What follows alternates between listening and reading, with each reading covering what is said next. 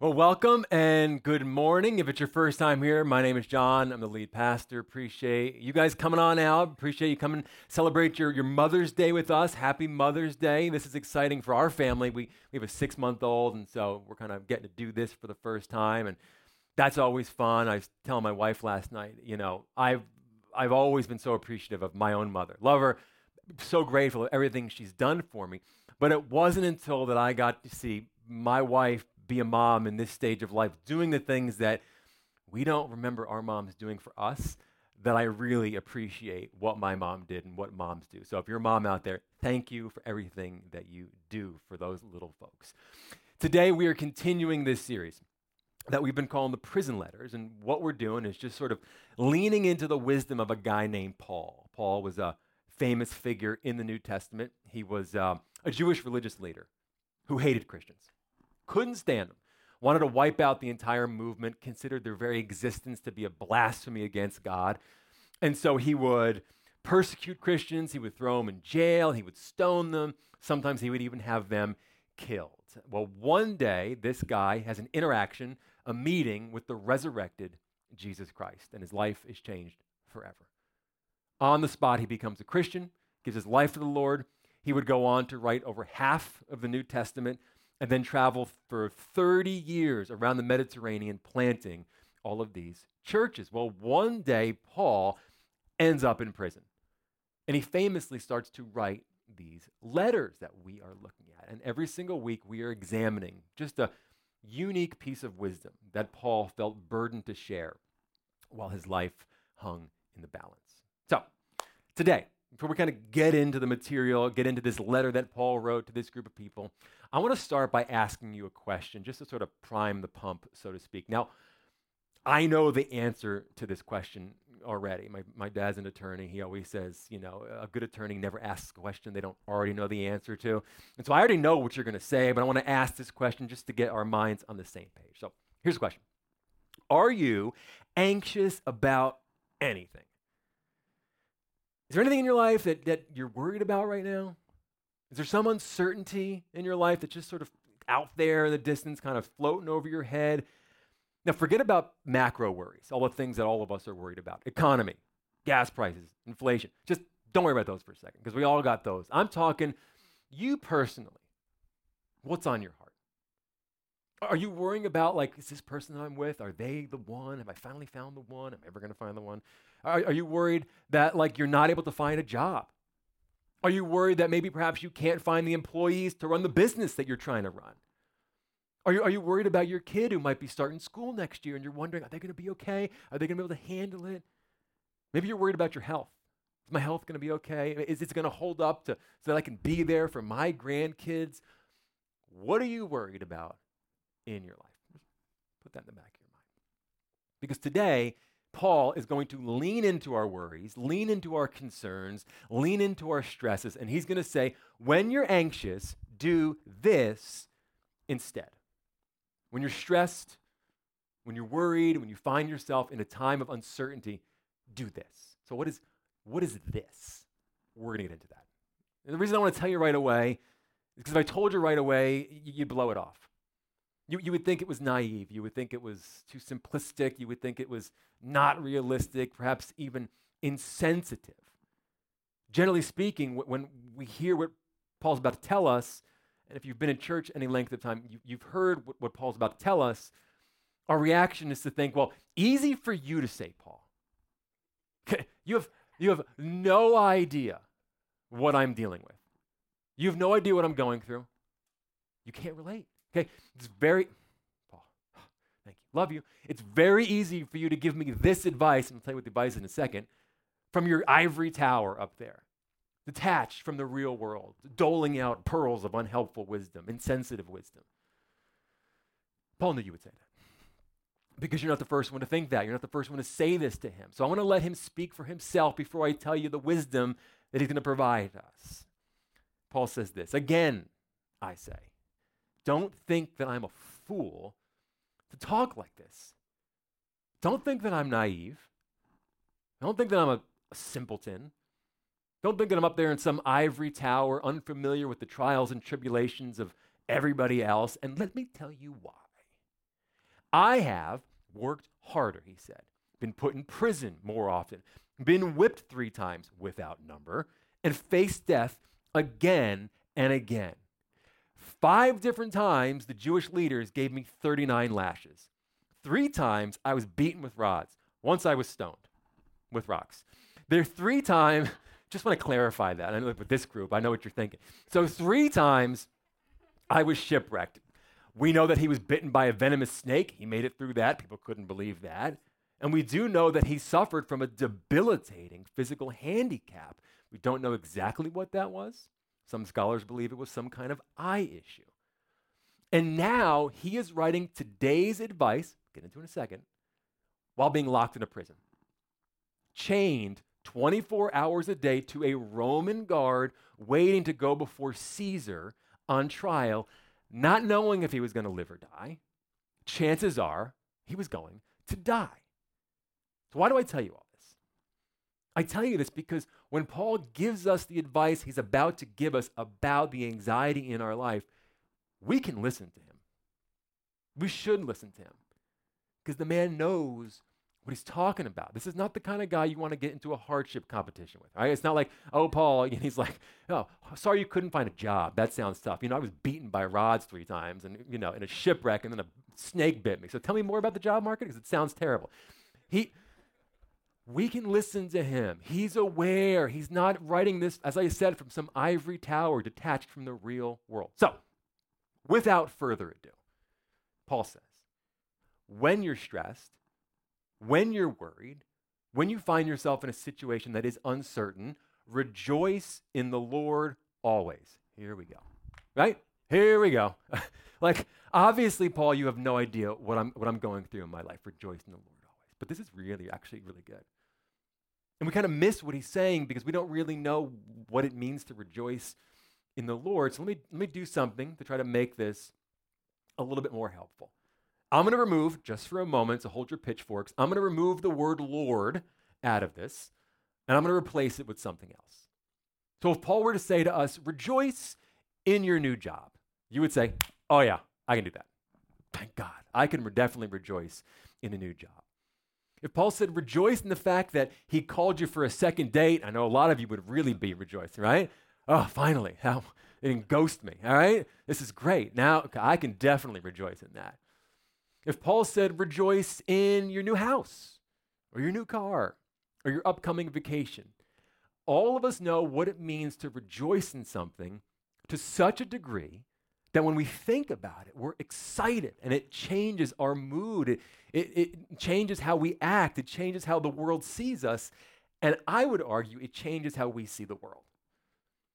So Paul's saying, wherever you are, whatever you got going on, rejoice in the Lord always.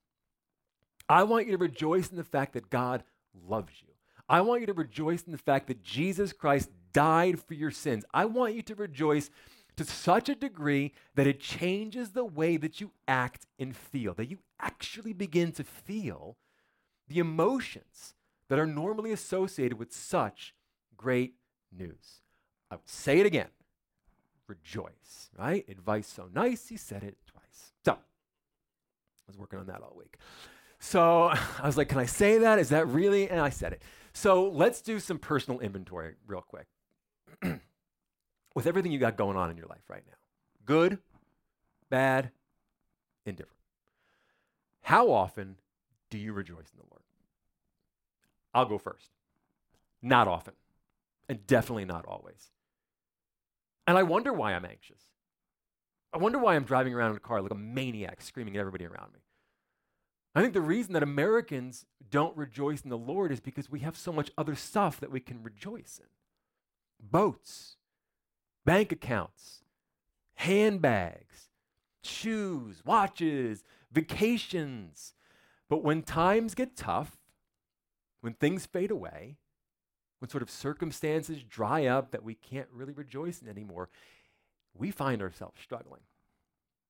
Paul's like, maybe, just maybe, you should start to refocus your joy on what it should have been focused on all along. Then he says something that's going to annoy you. He says, do not be anxious about anything. Thank you, Paul. right? It's like there's nothing more annoying than when someone says to you, hey, don't worry about it. Oh, thank you. I hadn't thought about that. What would I do without you? What would I do without you? The reason we find this so annoying, or we find when someone says, hey, just don't worry about it, so annoying, is because we think easy for you to say, you don't know what I'm dealing with. You don't know what I'm going through. But remember who wrote this. Remember what he went through. Remember where he is currently as he's penning this, locked to a Roman guard in a handcuff. He gets it. He knows what he's talking about. So Paul says, don't worry, right? Don't be anxious about anything. But he's smart enough to know that he can't stop there. In these next two lines, he is going to give us the secret of handling stressful, anxious, and uncertain times. He says, do not be anxious about anything, but in every situation. And for you, maybe it's a marriage situation. Maybe for you, it's a job situation, or a health situation, or a school situation, or a grad school situation. Maybe it is that dating situation, or a child situation. Maybe you want a child. Maybe your child is going through some stuff. Paul is saying what I'm about to share with you is appropriate for any situation that you encounter in your entire life. So every time you're stressed, things are uncertain, you're overwhelmed with anxiety, here's what I want you to do instead of worrying. But in every situation, by prayer and petition, with thanksgiving, present your requests to God. Paul says, anytime you find yourself worried, the very first thing I want you to do is I want you to pray. Because if it's big enough to worry about, it's big enough to pray about. And the truth is, if we have now reached a point where we are anxious about this issue, whatever it is, that tells me you've been dealing with this issue for a while, that it is now impacting your mental health. And maybe you've exhausted all of your resources to solve this problem, trying to alleviate the anxiety of this problem, and nothing has helped. And now that we've done everything we can do, we find ourselves saying, and please tell me I'm not the only one that has said this, well, all we can do now is pray. All we can do now is pray. Listen to what we're saying. All we can do, like prayer is some last-ditch effort. Like prayer is some desperate final attempt. Like it's some second-rate tool that I guess we can try because we've tried everything else. Paul is like, prayer should be the first thing we do when we are stressed. Whenever I have visitors that come down from New Jersey, and you might have folks that visit you from up the north, they always say the same thing to me. They say, I don't know how you work down here. I mean, I'd be at the beach every day, right? And we always kind of say the same thing. You go, yeah, I know what you mean. But you get used to it. You just get used to it. Somehow we've gotten used to prayer. Amazingly, somehow we've gotten used to the fact that we have an open line of communication with the creator of the universe because of Jesus Christ.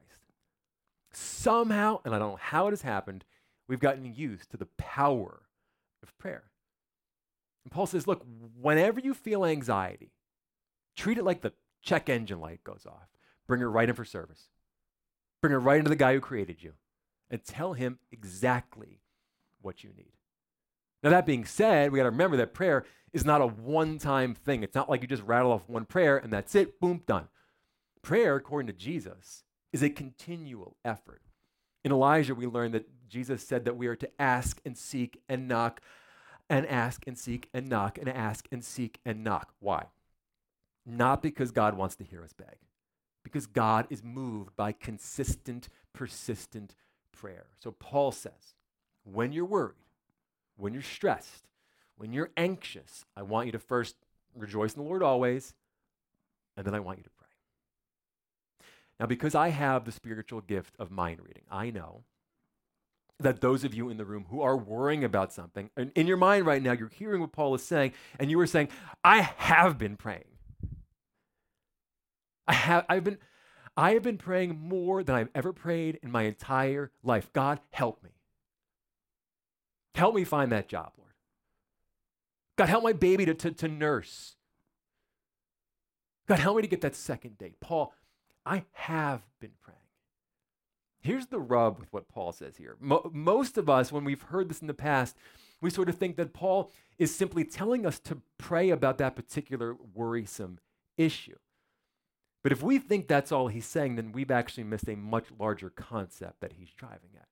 Let me kind of walk you through this. Paul says, do not be anxious about anything, but in every situation, by prayer, but he's not done there, and petition, with thanksgiving, present your requests to God. This word present is a very unusual word here. We don't pick up on this, but this is a word that is very rarely used in the context of prayer. In the original Greek, when it was written, it means to reveal.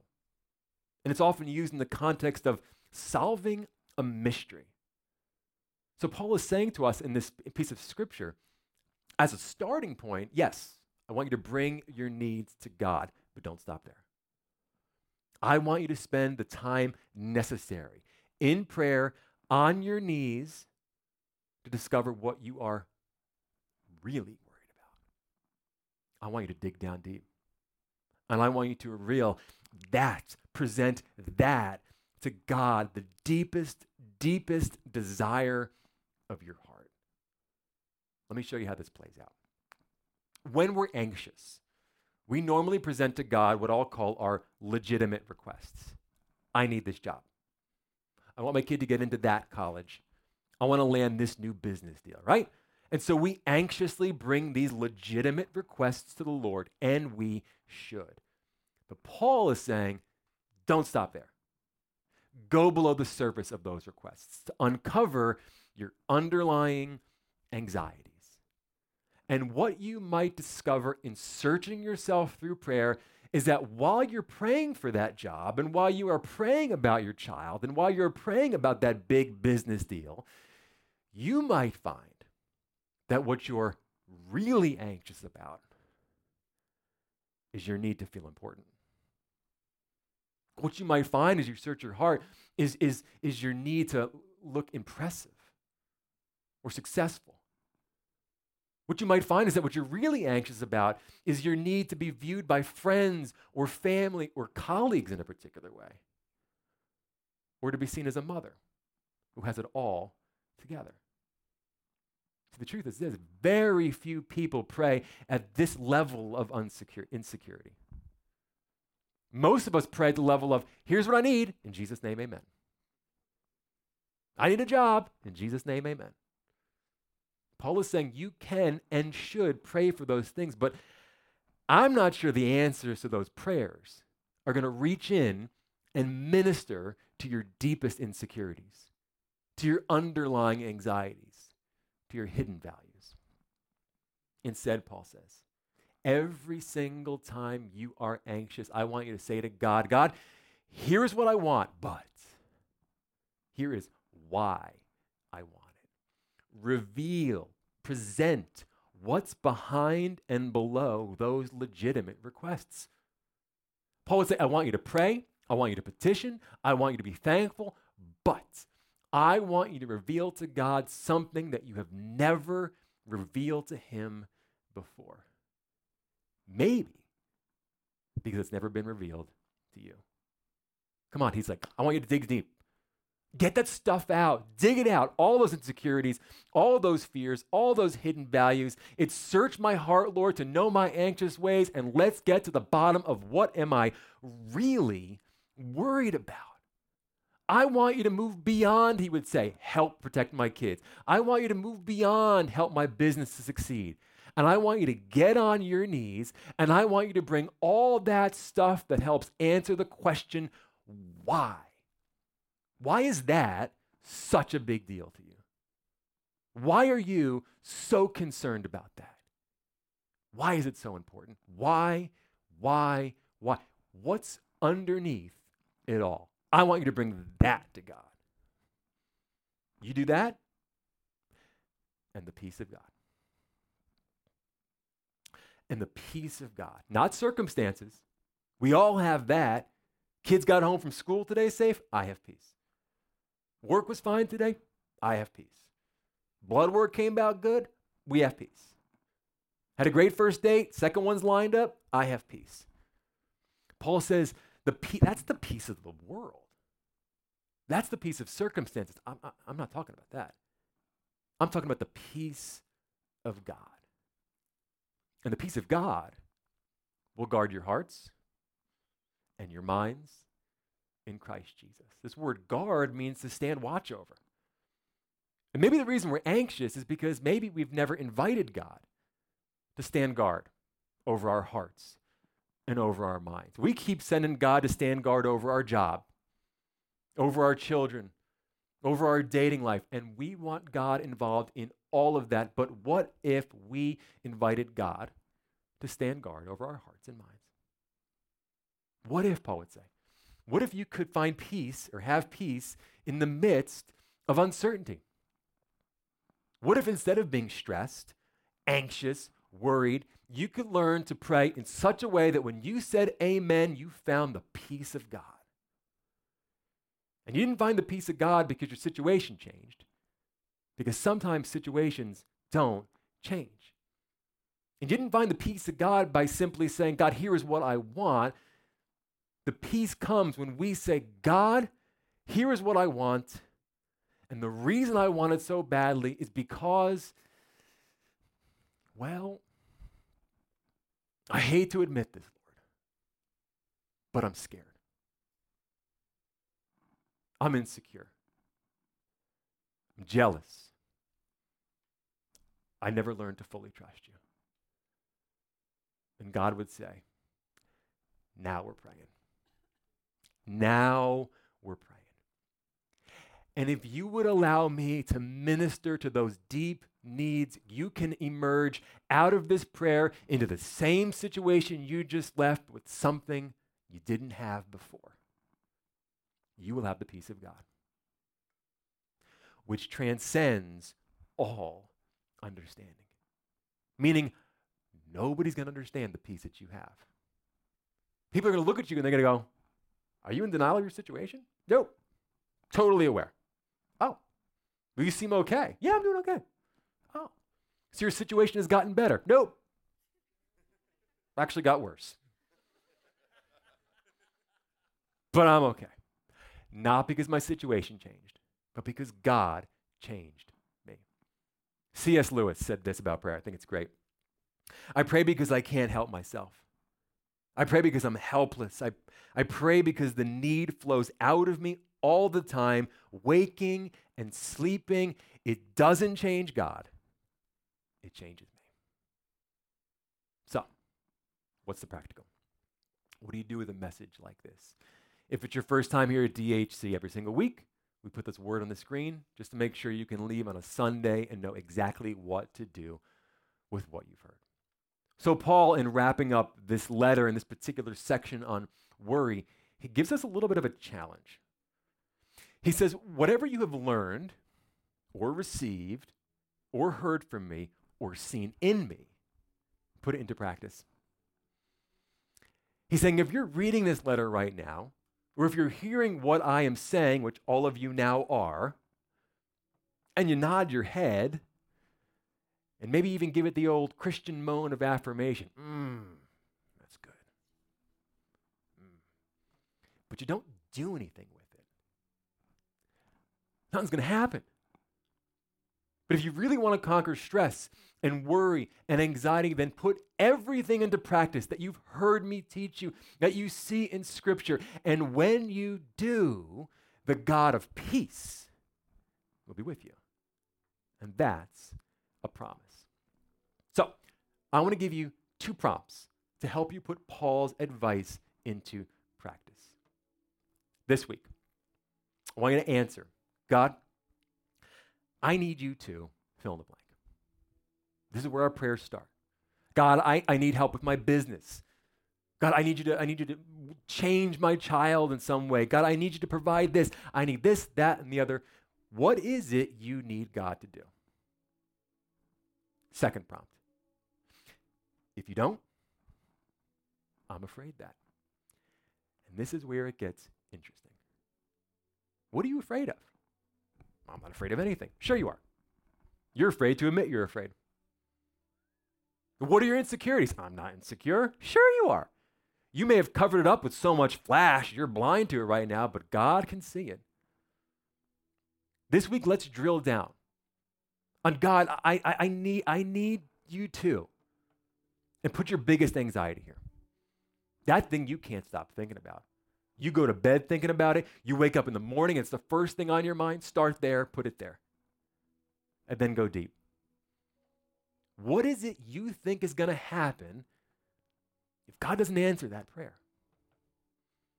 This is your Heavenly Father inviting you to join Him in a new level of intimacy, to truly bring your anxieties, not just what you think matters, but what really matters.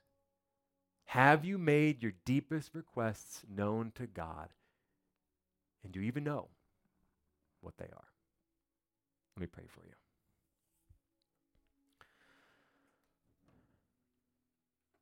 Heavenly Father, I want to thank you that you inspired Paul to write these words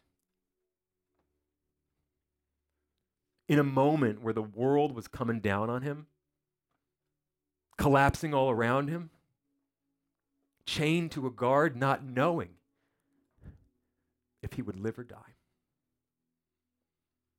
Because every single one of us at some level has faced that crushing feeling of worry and anxiety like the world is coming down on us. God, I pray that today you would rescue us from these fears. I pray, Lord, that not only would you meet us at the place of our need and answer all of these legitimate requests that they bring before you, God, but I pray that you would touch us at a deep, supernatural level to uncover what it is that we are truly worrying about.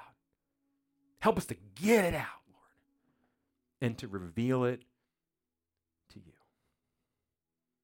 And when we do, Lord, we will feel that peace that transcends all human understanding. And we will give you all the glory. And we ask all this in Jesus' name. Amen.